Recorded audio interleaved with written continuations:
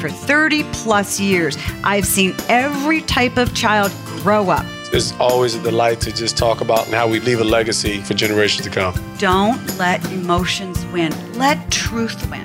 It's been able to change into a time of my life that I am grateful for. You moms and dads are wired with everything you need to be a parent to a great kid.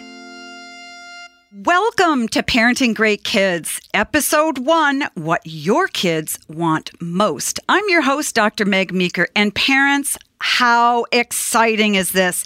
This is our very first episode, and I want you first and foremost to know that this podcast exists for you. Every day, you're out there trying to navigate your kids through a world you may not even understand. I know that I don't. Technology is overwhelming. Knowing when to put your foot down is scary, and trying to maintain consistency is really hard. And as a mother, I know the trenches you're in. As a pediatrician, I've sat and listened to thousands of parents who are confused, broken, and even lack hope. So friends, let's take hope back. Parents, let this podcast be your safe haven. I want every single episode to be your source of refreshment when your well runs dry. I purposely handcraft every one of these episodes to tackle the very things that you're running into every single day. I'll engage you on social media. Many of you wrote to me, you submitted questions, I answer the questions, and they will be featured. I'm actually featuring a marvelous question in this episode that you do not want to miss. Should I let my child have a cell phone to take to school? So it's my mission in every one of these episodes to give you 3 simple takeaways. I'll call them points to ponder. They're parent ready, and you'll be able to activate them right away. I'll have amazing guests on from time to time, and sometimes I'll share a story spotlight with you. And that's where you will meet real people with real problems in real solutions. I'm actually featuring a story spotlight in this episode about an independent filmmaker father and his 2 sons. And just a reminder, don't just listen or download an episode. Click the subscribe button next to the title of this podcast and tell your friends and family the same. I appreciate it. It helps us a ton, but it also helps you because when you subscribe, these episodes automatically go into your show feed. So friends, thank you for listening to this first episode, What Your Kids Want Most. Do you know what they really want? Want to know what it is? It's just you and your time. It may not be the kind of time you've been spending with them. It's definitely not requiring you to reinvent the wheel. And it's really not rocket science, moms and dads. If you haven't been giving your time to your kids, don't worry. You can start right now. Forget about yesterday. Stay with me right here and right now because we are going to make parenting a whole lot simpler and a whole lot more fun.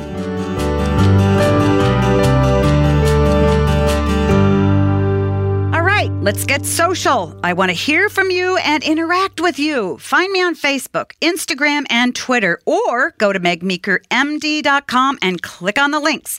You can send me a question on Facebook or email it to askmeg@megmeekermd.com. Again, that's askmeg, ASKMEG, at megmeekermd.com.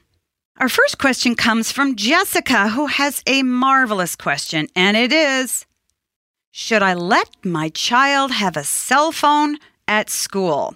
Boy, I get this question all the time, Jessica, so thanks for asking it. Think about something, parents. Every time you give your child a cell phone to take to school or anywhere, you are handing him or her distraction. Okay, think about yourself with your cell phone in your pocket or in your purse or in your back pocket. When you have that phone with you, what are you thinking about? You want to check your email, you want to check your text, you might want to look at pictures and so on and so forth. And when a child goes to school with a cell phone, this is my experience, and I've got a lot of experience with it. When a child goes to school with a cell phone, all they want to do is look at their cell phone. And I don't think that's fair to the child. I don't think it's fair to the teacher. a sixth grader I just talked to recently said, Dr. Meeker, I have a hard time concentrating at school because a lot of my friends around me have their cell phones out and they're either texting or they're dinging on their phone or they're looking on the internet, and I always want to see what they're looking at. So it's really hard for me. And I said, well, why don't you go tell the principal or tell the teacher? And she said something very sad. She said, I have told the teacher, but the teacher has just really given up. Look, friends, school's hard enough for your third grader, your second grader, your seventh grader, or your junior in high school. It's hard enough. You have a hard time wanting that child to focus on their studies, so don't make it harder. Don't let them take their cell phone to school. Now, I know a lot of you want to let your kids take cell phones to school, and here's the most common reason I hear. Well, all my kids' friends have their cell phones at school. So let me ask you this. Do you want to parent your kids, or do you want to parent your kids' friends? You parent your way. The second most common reason I hear is this, well, what if my son or daughter needs me? Well, I'm telling you, friends, my kids all went through high school and they're still alive. And I even have a couple grandbabies. So I think your kids are going to survive if they don't have a cell phone. You say, yes, but Dr. Meeker, my son is on the traveling hockey team and he goes all over the country. And if he needs me or he's hurt, he needs to be able to call me. All right. Let him take it on the road when he goes away with his soccer team, or your daughter goes away with her soccer team, something like that. If you send it to school, you better have a heart-to-heart with that child about making sure that cell phone stays in the backpack. Now, if your child has a cell phone, I strongly recommend you don't give your child a cell phone until they're in seventh grade. I know you're going to gasp, but I feel strongly about that because when you give your child a cell phone, you're giving a whole lot of people out there that you don't know access to your child. Ask yourself, do you want that? No cell phones till seventh grade. Second, if your child has a cell phone, and even if he's in high school, no internet. Oh, I can't do that. He needs the internet. No, he doesn't need the internet. He can get on the internet on his laptop, his computer at home. Look, kids are overloaded with screen time. So not giving your teenager access to the internet over his cell phone may seem archaic to you, but let me tell you, I promise you this, your kids will grow up to say thank you when they're 25. If they don't say thank you, they could look at you when they're 25 and go, Mom, what in the world were you thinking? No cell phones till seventh grade. Please keep them out of the classroom. No internet connection if you do have a cell phone. And remember, parent your kid, not your neighbor's kid. Our next question comes from Annika. And the question is, how long should mom or dad be gone? And I assume she means, how long should a mom or dad be away from children? Now, I don't know if she's talking about on a daily basis, weekly basis, or over months, but here are some general rules. The length of time a parent can stay away from a child without it disrupting the child psychologically and so forth. It depends upon the child's age. Children under age 4 don't understand that when you leave home, you are going to come back in a certain amount of time. Once they see you go, they don't know whether you're going to be gone for a minute, a week, or a year. So it can be frightening for young children to have mom and dad leave. If you have a job, your child will begin to understand by experience, day after day after day, oh, mommy leaves in the morning and mommy comes home after my nap time. The next day, mommy leaves in the morning, mommy comes home after my nap time. I will tell you, and I'm not doing this to put a guilt trip on anybody, because obviously I'm a working mom and I always was a working mom, but I do feel strongly that parents parent their children, that they don't just hand their children off for somebody else to parent, because I've seen a generation of children grow up and I know what it takes to help your kids be emotionally and psychologically healthy by the time they're 25. If you spend more than 3 full days a week away from your child, that means that the child is spending more time away from his or her parents than with his or her parents. This means, mom and dad, if you both work full-time, please find a way to tag team where one of you is at work while the other's at home. Maybe you need to work different shifts. And studies have actually showed that if you go beyond 3 days a week away from your child and you're working, it really is much harder on your kids. If Annika was talking about how long can I leave my kids, like she's planning on a trip to Europe or something, I think, again, it depends on how young your children are. If your children are over 5, they can understand mommy's going to be gone for 2 weeks, 3 weeks, 4 weeks. It's going to be in the hands of a loved one like dad or grandma or grandpa. It's going to be okay. Mom will come home. And that loved one can reassure your child, yes, mom and dad will come home. And cognitively, the child will be able to understand you're coming back, and emotionally, the child will not feel abandoned because he understands that you're coming back. Annika, I hope that helps give you some guidance. Again, I'm not about making parents go on a guilt trip here, but my job is to advocate for kids. Keep sending in your questions at askmeg@megmeekermd.com. Again, that's askmeg@megmeekermd.com.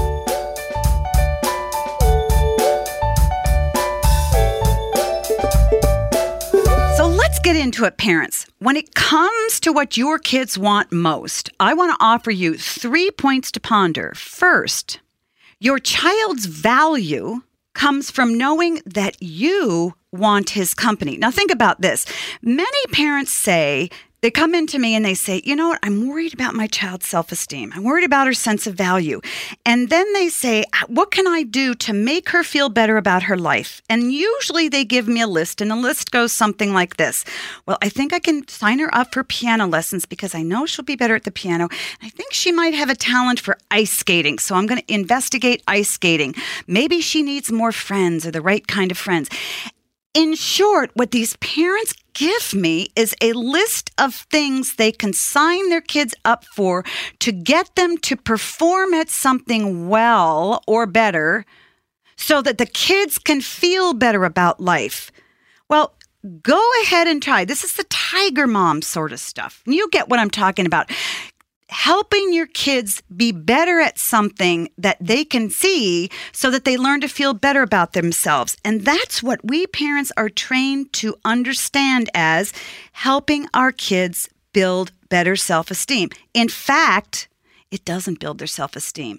Their value comes from knowing that you, mom and dad, want his or her company. Why? Child's identity is formed by spending time with you. Every time you walk into a room, mom or dad, your child, whether she's 2 or 22, reads you for clues about what you think about her. What do you like about her? What do you see about her? Do you even notice that she walked into the room? You see, a child's value comes from understanding what you, mom and dad, believe about them. It doesn't come from stuff they do really well. It comes from knowing that you want to be with them. So the more time you spend with them, the more chance they have to build their sense of value. Second point to ponder, your child simply wants more of you. They don't want more stuff. They don't want more entertainment, and they don't want more things to do. If I had a nickel for every time I heard a sophomore in high school tell me they are so tired of being run around all over the countryside. You think your son wants to be on the travel hockey team. You think your daughter wants to be an Olympic swimmer. You think your daughter needs to play soccer at a Division I school. Have you ever asked your son or daughter? I'm telling you, when kids are run around and given a long list of things to do, they know exactly what's going on. And that's this, that their parent feels they need to perform well at stuff so they will feel better. They, the parent, will feel better about life. Doesn't make your kids feel better about life. Is it fun? Sometimes. Many times, though, it goes beyond the point of diminishing returns. When kids do too much stuff, they get tired and they feel like puppets. What every child has told me as they look back over their years living at home with you, mom and dad, every child has said to me, I wish I had more time with my mom and more time with my dad. Why? You say, well, I've had a bad relationship with my kids. Doesn't matter. Your child wanted more time with you to heal and more time to have a stronger relationship with you. Every child, whether you're in a good relationship or a bad relationship, wants more time with you. Now, I know if you have a 16-year-old out there, you're rolling your eyes going, yeah, but you've never met my daughter. Every time I walk into the room, she rolls her eyes and she runs. I've met your daughter. I've had so many kids in my practice that are really hard nuts to crack. And I'll tell you something, when I see a child who won't talk to a parent, who is very uncomfortable, is very snarky, who is always rolling their eyes, it tells me that child feels very badly about who they are. It has nothing to do with you, and it has nothing to do with me. It has everything to do with how that child feels about him or herself. Your child simply wants, and I'll say needs, more of you. Third point, nothing meets your child's needs more than having your attention. Moms, what do you want at the end of the day?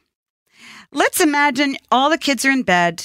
You've had a really rough day, horrible day. You sit down with a bowl of ice cream, maybe a glass of Chardonnay, maybe a good book. Maybe you just turn on a no-brainer television program. You just sit there and you're so exhausted. What do you want? You want somebody who loves you to walk into the room, sit next to you, look you in the face and say, "How are you? How are you?" And just listen to what you have to say. When someone gives you their undivided attention, it communicates to you a couple of things. I see you.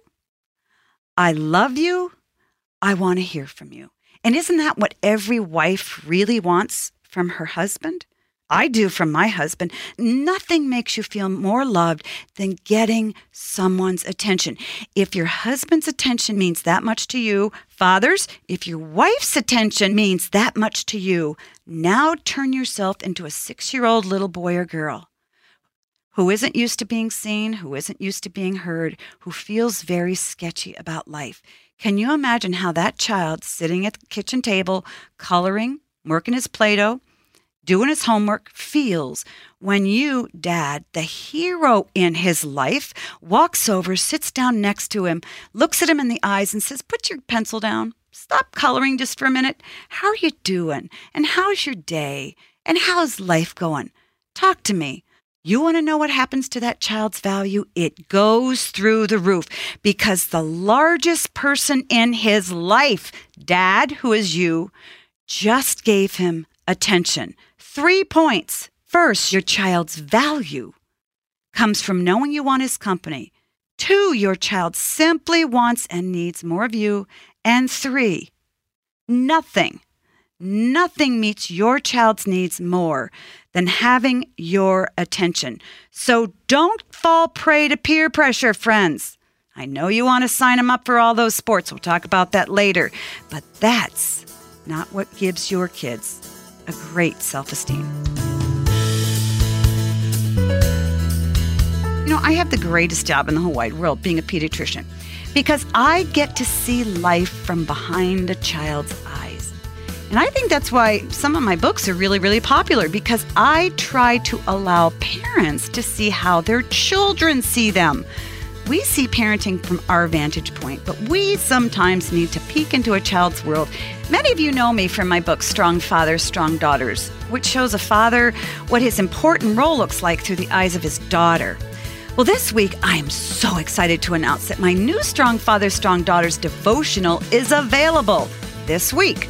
Go beyond the book with 52 devotionals to help fathers of all walks of life learn what they need in order to be the kind of fathers their daughters really want.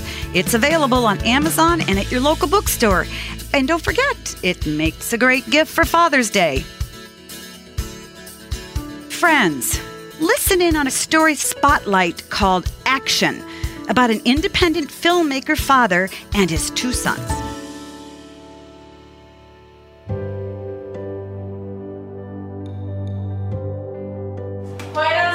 He's walking from the sink into the dining room area, so he needs to be able to fluidly walk through there, so give him space. And we do have audio on this, so everyone needs to be completely quiet. The voice you're hearing is David. He's an independent filmmaker. He's one of thousands of storytellers who pursues film outside of his day job. We have audio rolling. Go ahead and turn the light on. It was starting to become a habit that I was away from home quite a bit. We were on the set a lot. I was on location a lot. That was a great first take. We'll do it again. Step in. As much as he loves telling stories, it's what waits for him at home that he cares most about. His family. Rolling. All right, action! Launching into something that was going to be extremely time-consuming was going to take its toll on my family. I knew that if I wanted to have time with them, time with my kids, I was going to have to schedule it and make it happen. Hi. You all right? I began to realize that I had an opportunity to be a father in the midst of all that. My dad asked me to come on to his film set, and everybody was moving around. There's a lot of hustle and bustle going on. That's Jacob. He's the oldest of 3 children that David and his wife share. My oldest son is a natural director. He'll probably be a far better director than I'll ever be. So I thought there needs to be some opportunities where I can actually allow him to shine, or even at least see what he could do later on if he wants to follow that. And I decided to let him actually direct one of the scenes. All right, here we go, people. 15 apple, shot 2, take 1, marker. It was one that I had to carefully put together so that I wasn't putting too much responsibility on him. Everybody there was a lot better at their jobs than I was at mine. They all had a lot of experience. Everybody was professional. Quiet on the set. That's actually Jacob calling the shots at age 15, surrounded by a professional cast and crew. It was kind of difficult for me at first just because I didn't really know the movie as well as my dad did, or as well as the main character did, but working with my dad, I was slowly able to figure out what's going on and do the best I could with that scene. He got to give my lead actor direction. He told him where to go, and what was really fun was when the lead actor asked him a couple of follow-up questions that he didn't have any answers to, he would just look at me, and I would look away so that he would have to stay engaged and actually answer those questions. It was an actual opportunity to take something that I felt confident in and get to do that with my dad. As soon as the scene was done, my lead actor, he went into another room to be by himself, to collect. So I told my son, hey, there goes your actor. Go tell him what a good job he did. Go affirm him. And so he did, and that was so fun to watch him do that. And while it may sound cliche, probably my favorite thing was just to hear him say, and action. David's other son, Zach, was only 12 years old when they shot the film. My middle son is a great actor, and I actually thought it would be really fun to throw him into a flashback sequence where he played the main character at a younger age. When my dad sat down next to me, he just kind of told me he wanted me to keep my voice low and kind of get like a sad kind of feel. Zachary, your eye line is perfect like that. That's perfect, but you get really sad. Right. Okay. I was a little nervous, but of course I was still 12 years old back then. He brought really great ideas to it, and I just remember us really connecting and talking a lot through that. That's great. Oh my gosh. Oh my gosh. It was a lot of fun. I thought it was really cool that he wanted to incorporate me. David decided to reconfigure the script so that his son Zach would deliver the line of dialogue that would become the message of the film. Remember the question that we always have to ask ourselves? Am I getting farther away or closer to the life that I want to live? For me to be there with him was so meaningful. It's hard for me even to put into words. That just made the whole experience like a very unique and special experience to me that I'm going to hold on to for a long time. He wanted to be with us while he was working on the project. That made me feel really good that he was still trying to be around us as much as he could. They had an active role in my story, and they felt like they were needed. And the greatest thing about that project for me was that I got to be a dad.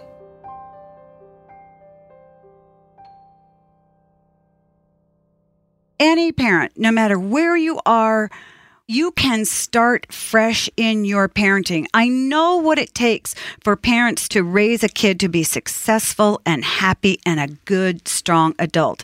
I know what it takes because I've seen thousands of kids over my years grow up. I know what works and I know what doesn't work. That's why I write books to parents. That's why I do podcasts for parents, not to the kids, because you hold all the power. If I can help you feel better about your parenting, enjoy your parenting. Yep, you can enjoy even a snarky 16-year-old. Yep, you can enjoy a strong-willed 3-year-old who's making you pull your hair out. And the first place you need to start is with those 3 points I told you about. First, your child's value. Put your child's name in there. Billy's value comes from knowing that I, his mom or dad, want to be with him every single day. What do you have to do this week?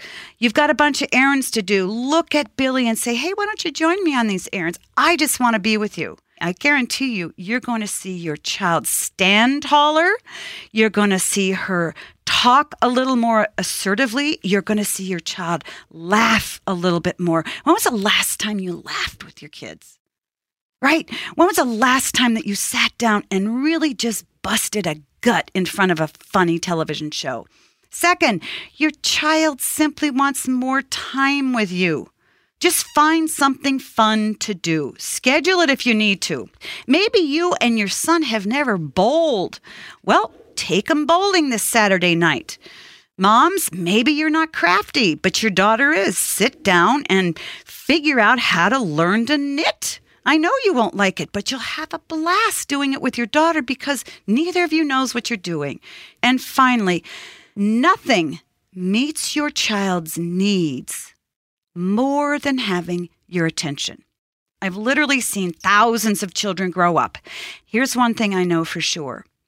If you are about the business of meeting your kids' biggest needs, you don't have to worry about the small stuff. And nothing meets your child's needs more than having your attention. It comes from sitting face to face with you. We did it, friends. We started. We are taking back hope. We are taking back parenting, and we are making life simpler. Until next time, parents, remember, great kids are raised, not born. Thank you for listening to Parenting Great Kids. And just a reminder that Dr. Meg's new Strong Fathers, Strong Daughters devotional is available this week on Amazon. If you'd like to tell us what you think, write us a review. And to catch future episodes, be sure to click subscribe. And as always, you can like us on Facebook and follow us on Twitter @MegMeeker.